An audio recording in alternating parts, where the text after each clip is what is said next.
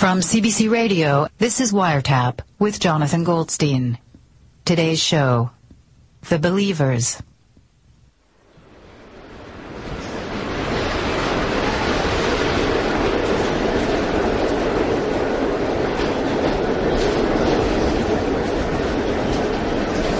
I was on the subway the other day, and I didn't have a book with me, so I didn't have anything to do but to look at the other people who were riding with me. I don't know if you ever do this, where you just start scanning faces on the metro car, looking for some kind of common denominator among all the various faces you see. Like maybe you'll realize that you're on a car where everyone is uncommonly attractive, or everyone has a look of yearning about them. Like if I can spot some obvious sign of something so overtly coincidental, some obvious pattern, that I'd have proof that God was trying to tell us something, by grouping us in ways that, should we notice, might prove illuminating. Anyway, something like that. So I was looking at the faces in my car, and I was looking at them not only to see what pattern or uniformity might be made clear to me, but also with an eye towards how I might fit into the commonality of the greater subway car group, as though this awareness might offer me some greater self-knowledge. Like if all the people on the train were all smart-looking, then I too can consider myself to be smart, because we're all here together, on the smart car.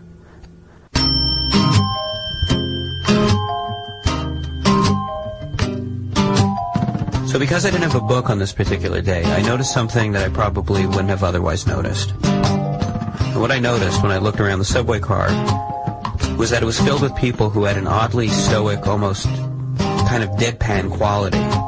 It's hard to explain.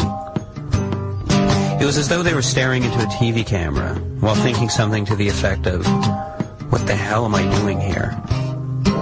In this metro car, in this city, in this life. But it wasn't exactly a depressed look. In fact, it was a look touched by a certain kind of vague hopefulness.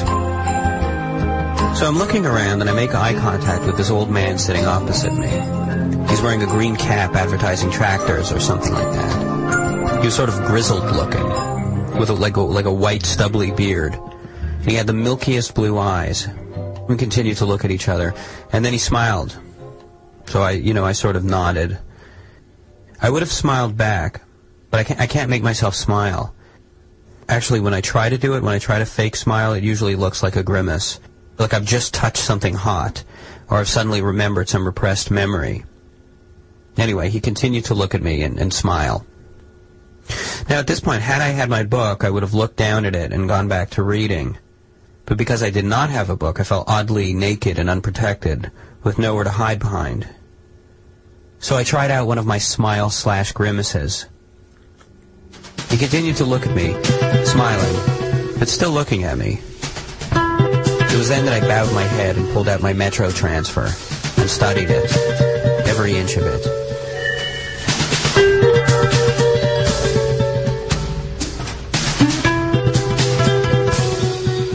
So a few stops later, when it was time to get off, the old man with the milky blue eyes got off too. He walked alongside of me on the subway platform. We walked alongside of each other in silence. If someone were watching us, they would have assumed we were together, like a father and son or something. And I wasn't sure how I felt about that, so I just looked straight ahead and tried not to think about him, though I was pretty sure that he was probably looking at me. So now would have been the time when certain people, other types, would have turned to him and said something like, "Nice weather we're having, huh?" Instead, I continued to walk, speeding up my pace a little to pass him. It was then that the old man spoke. "The thing about you," he said, getting all squinty-eyed, "is that you need to relax. You should take long walks. Have you ever tried it? Walking with no particular destination, your hands clasped behind your back?"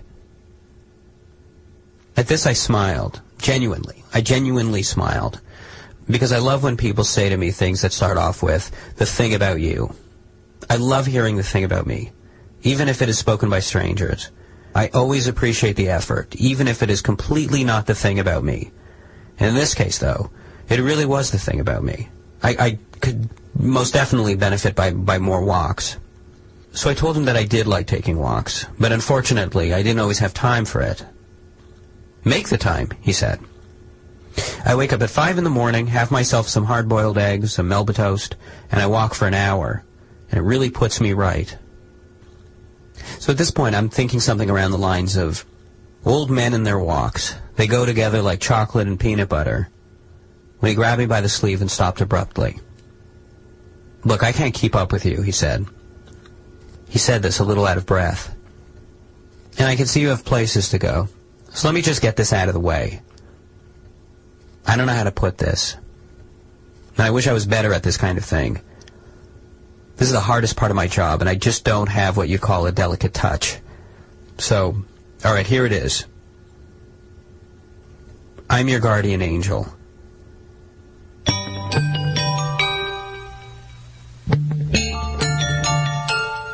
We just stood there near the metro tracks, staring at each other.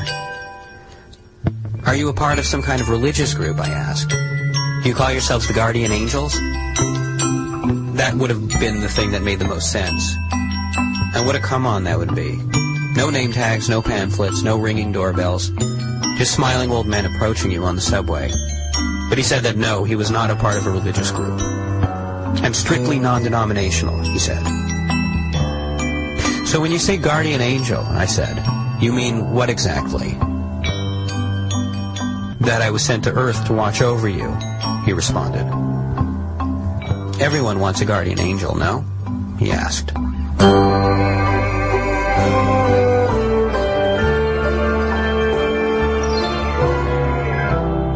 I guess it was true. If you had a guardian angel, someone watching over you, someone watching out for you all the time, watching all the stupid private things you do, and still walking away as in love with you as ever, you wouldn't have to keep journals. None of your private life would be wasted. It would all be stored away and important somehow. Angels would be like God's video cameras.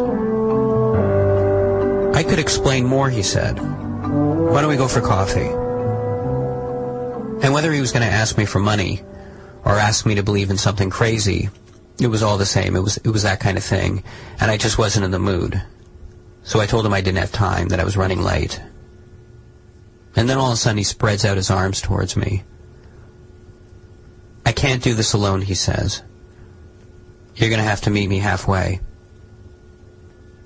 The possibility that maybe, just maybe, I wanted to hear what he had to say, I was inclined to follow him into a coffee shop to hear it, made me feel spiritually needy and weak. To even be contemplating the possibility of following him, not ultimately believing him, mind you, but just following him, was enough to kind of frighten me. I mean, am I so hungry for solace that I'd be willing to follow a crazy person into a coffee shop in the middle of the day, just because he singled me out? Look, I just can't do this right now, I said.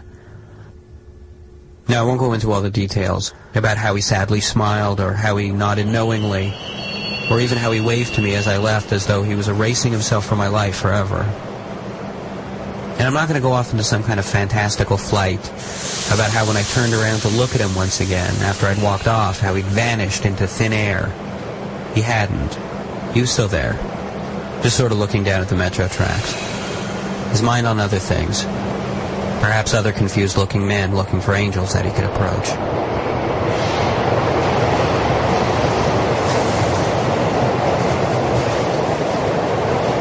It started to dawn on me that the reason I left him wasn't because I didn't believe him.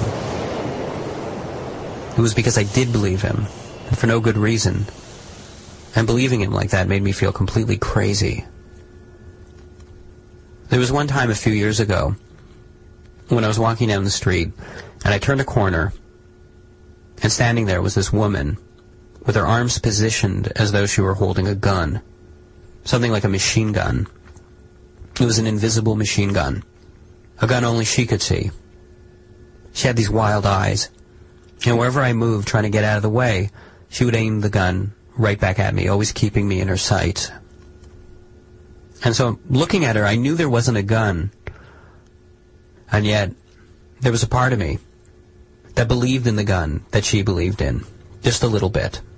And I felt like bizarrely scared of it, you know, as though it was going to actually start magically shooting invisible bullets at me. Just because of the sheer force of her own belief, the way she held it, you know, even though it wasn't there. And don't know, it's something like sometimes it feels like belief is contagious. Even crazy belief.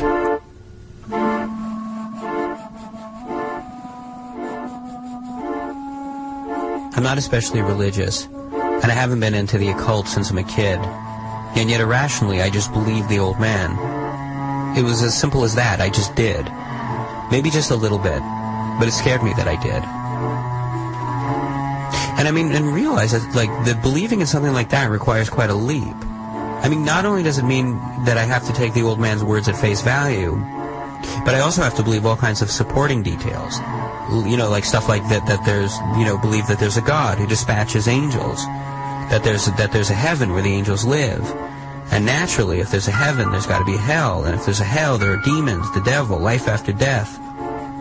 And not to mention that if there were angels, that they'd be riding metros and looking to recruit a little business. But anyway, here I was believing, as though belief was this natural function that a person had no control over, like it was sneezing, like it was breathing.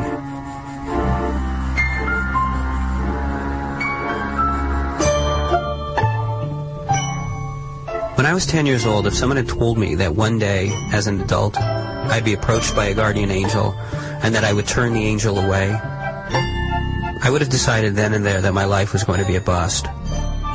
Such a thing would have been completely inconceivable to me, like turning down tickets to see the Globetrotters or something. You know, there should have been another angel, like a preceding angel, a kind of ancillary pre-op angel, just to prime me. You know, to show up and clue me into the real guardian angel that was due to approach me. This would be an angel who could have trained with me, you know, had me do exercises to get me all ready for the big moment. Because I wasn't ready for it. You see, a real guardian angel would have thought of something like that. A real guardian angel would have been watching over me from the get-go, and would have made sure I wouldn't screw up our first meeting by walking away like that. A real guardian angel would have planned it out and would have had the foresight to have never let that happen.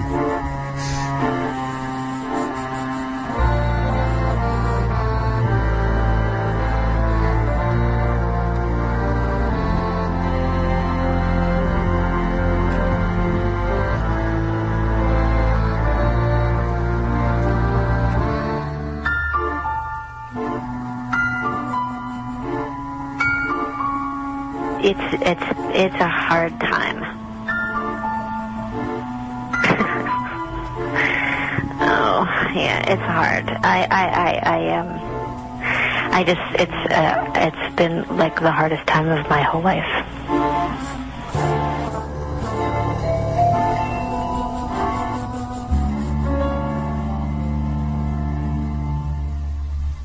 I packed up his stuff and told him he had to leave. Because it was like enough already. Well, why now? A lot of my friends are having kids right now, and I don't even know if I want to have kids, but just to see people advance to the next level is really painful, because I feel like we've just been sitting at on this one level for so long, and nothing's changing, and he's not changing, and I want to do something else with my life. Like, I want to move on to the next level. Do you know what I mean? And and I feel like Tony's so, you know, he's so stuck in his world. I don't know. I have a very good friend who just had a baby, and that was the thing that kind of put me over the edge a little bit. Yeah. Where, you know, she just said to me, you know, what are you doing? Like, you don't have as much time as maybe you think you do. And so, you know, I talked to Tony about the whole, you know, having babies again, and he just couldn't give me an answer. And so while he was at work, I just packed up his stuff and I put it in the hallway. And he came home and he was like, you know, what's this shit or whatever. And I just said, you know, I need to, like, move on to the next level, and if you want to do that with me, then let's do it. And he couldn't give me an answer. That was the thing. Like, I had his bags packed, and like, he couldn't even just say yes or no. And so then I just said I was going out and asked him to just, you know, make sure he was gone by the time I get home. And I wasn't sure what he would do, you know. I was kind of hoping that he would like maybe have stayed and didn't pack. You know, I didn't take his stuff. You know. Well, have you ever put it to him this way? Have you ever asked him to leave like this? No. God, and how long have you guys been together now? It's like, let's see, 95. So it's like almost, no, it's 10 years actually. Yeah. You know, I was with you guys the night that you met. I know.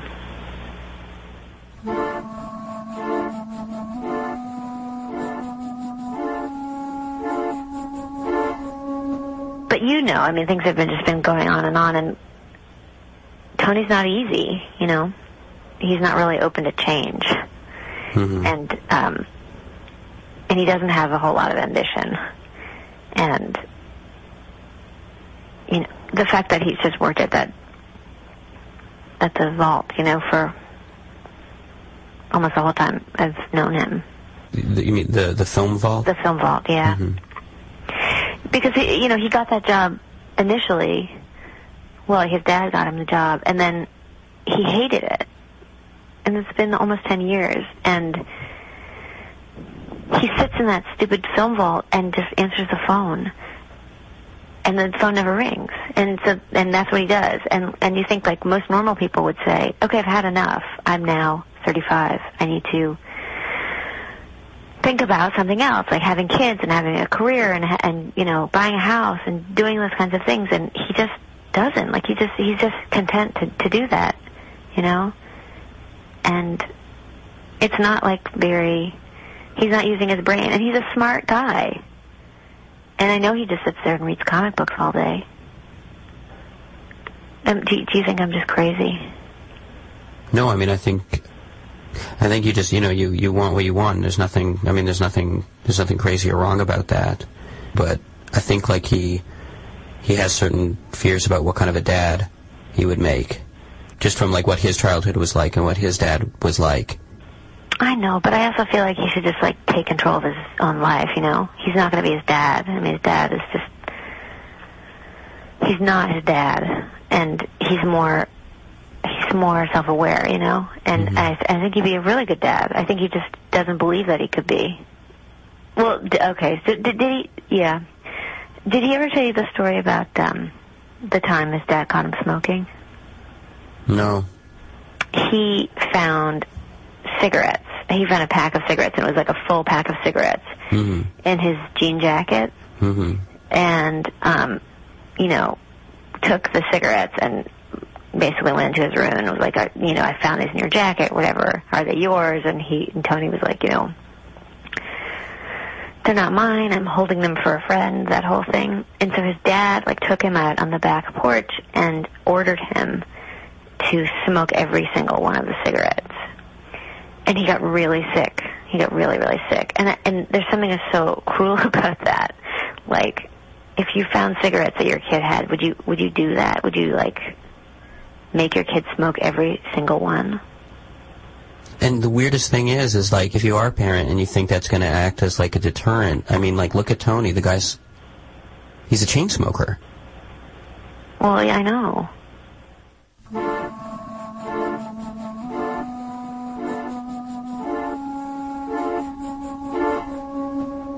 When I first met him, like, there were a lot of times when, like, he would just up all the time. Like, we would make a plan to meet somewhere at the movies or something, and he just wouldn't show up. And I just remember this one time I was supposed to meet him. We're going to... It was my niece's... We were having a dance recital or whatever, and he was supposed to meet me there, and he just never showed up. And it was really embarrassing, and I had to explain to my sister, you know, that where he was, and I just made up some story, like, that they had, like, you know, he was doing overtime at the vault or whatever. And I could just tell that she didn't quite believe me. And I knew exactly where he was. I knew he was going to be at the bar. Just, you know, after the recital, and, like, my sister had gone home, my niece had gone home, and I went to the bar, and he was sitting there, and I was mad, and he saw that I was mad, and he just immediately looked so sorry and drunk, and I just remember kissing him on the forehead, and kissing him, knowing like how pathetic he seemed, but like loving him at the same time, like loving him so much, and just having so much sympathy. This is what the way I saw it then. Like, he just wasn't of this world. Like, he just needed a break, and like the world really sucked, and he just needed a break, and I was that buffer between the world and him. But I didn't resent him then. I just kind of lost that ability to just let things go.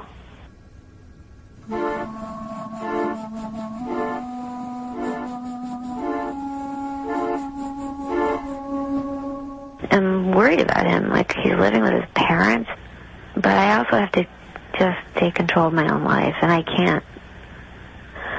I had to do something. I mean, I feel a little weird talking to you about this, just because, you know, he's really, you know, one of your oldest friends, but I have to be honest with you too. Like,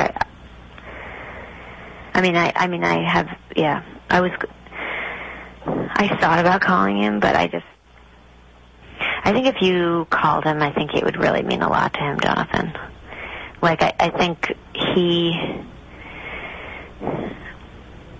just think he needs to know that, like, people care about him and people are concerned about him, and I think that you're the best person to do that at this point. The thing, though, with Tony is that whenever he's hurting, he just gets, like, really touchy, and everything I say just ends up, like, really rubbing him the wrong way, you know, and annoying him, and I think you should try. I think you should just try. I think you should call him. I don't know.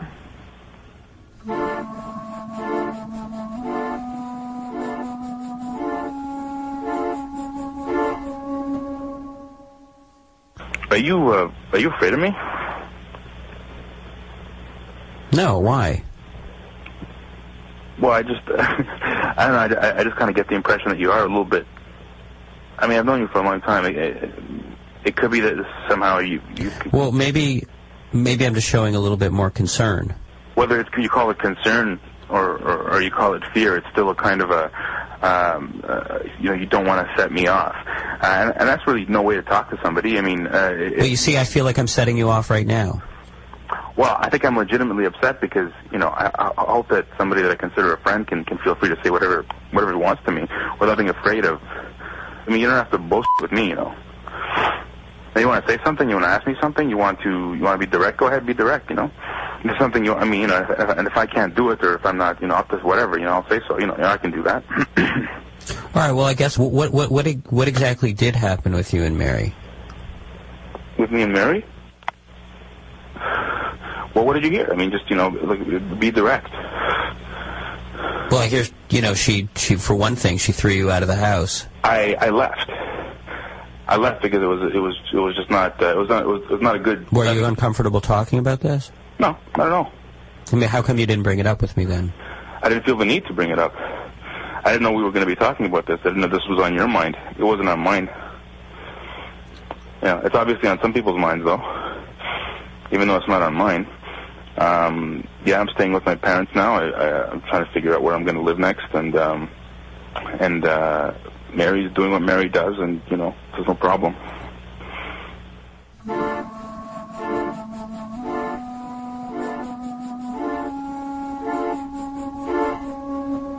How long's it been since you've been out of there? About a month and a half. But you must know that. You seem to know more than you let on. Like, why don't you be direct? Like, what exactly did Mary say to you or to whoever told you about it? Well, she said that she asked you to leave the house. Okay. And you took it a little further and threw you out. Has a very different implication than, you know, asked you to leave the house, or it was decided between the two of us that, you know, I should leave. You know what people do? Like, the next logical step for most people in a situation like this, there's two ways to go. You get thrown out, as you put it, or you get married and have children to further solidify the absolute and total denial that everything is. I can barely maintain a level of acceptable responsibility for my own life. Never mind, a freshly minted human being, So, at least we're not married with children, is what I have to say about that.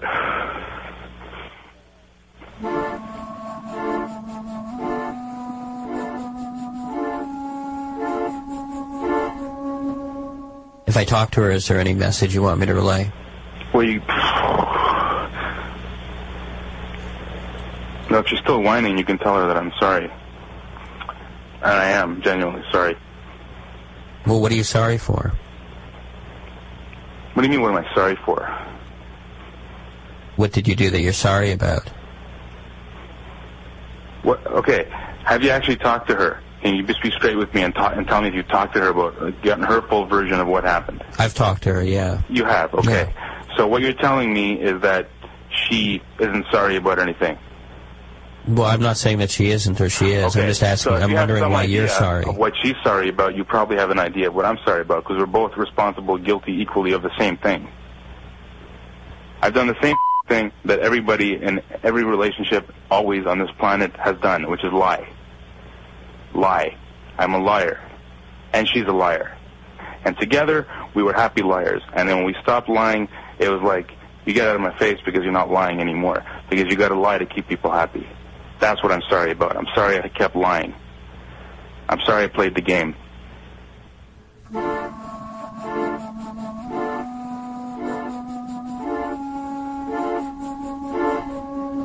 Do you remember when you first met Mary? Yeah, she was working at that bar on St. Catherine. I don't remember what it was called, but... And do you remember what you said to me about her the first time you saw her?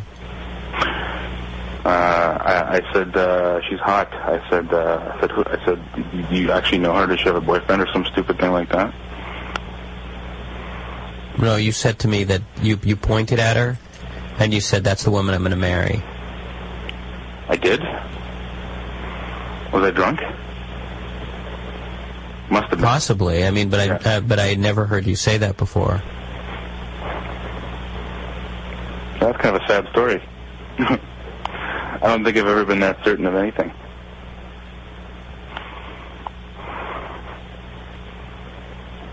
Well, what did I know? I don't think I could ever be that certain of something like that again.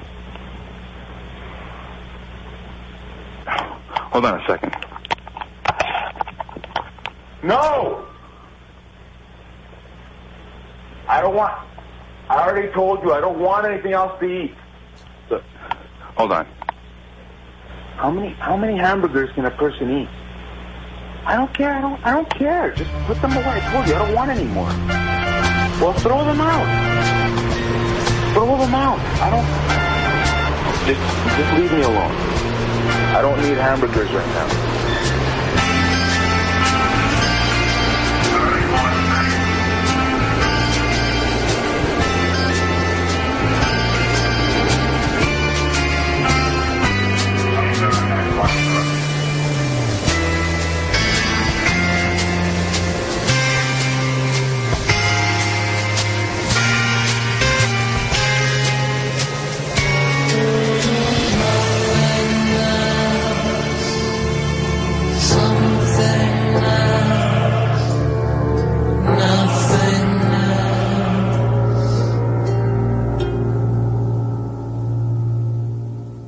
The voices you heard in Part 2 of Wiretap were Wendy Dorr and Tony Asimakopoulos.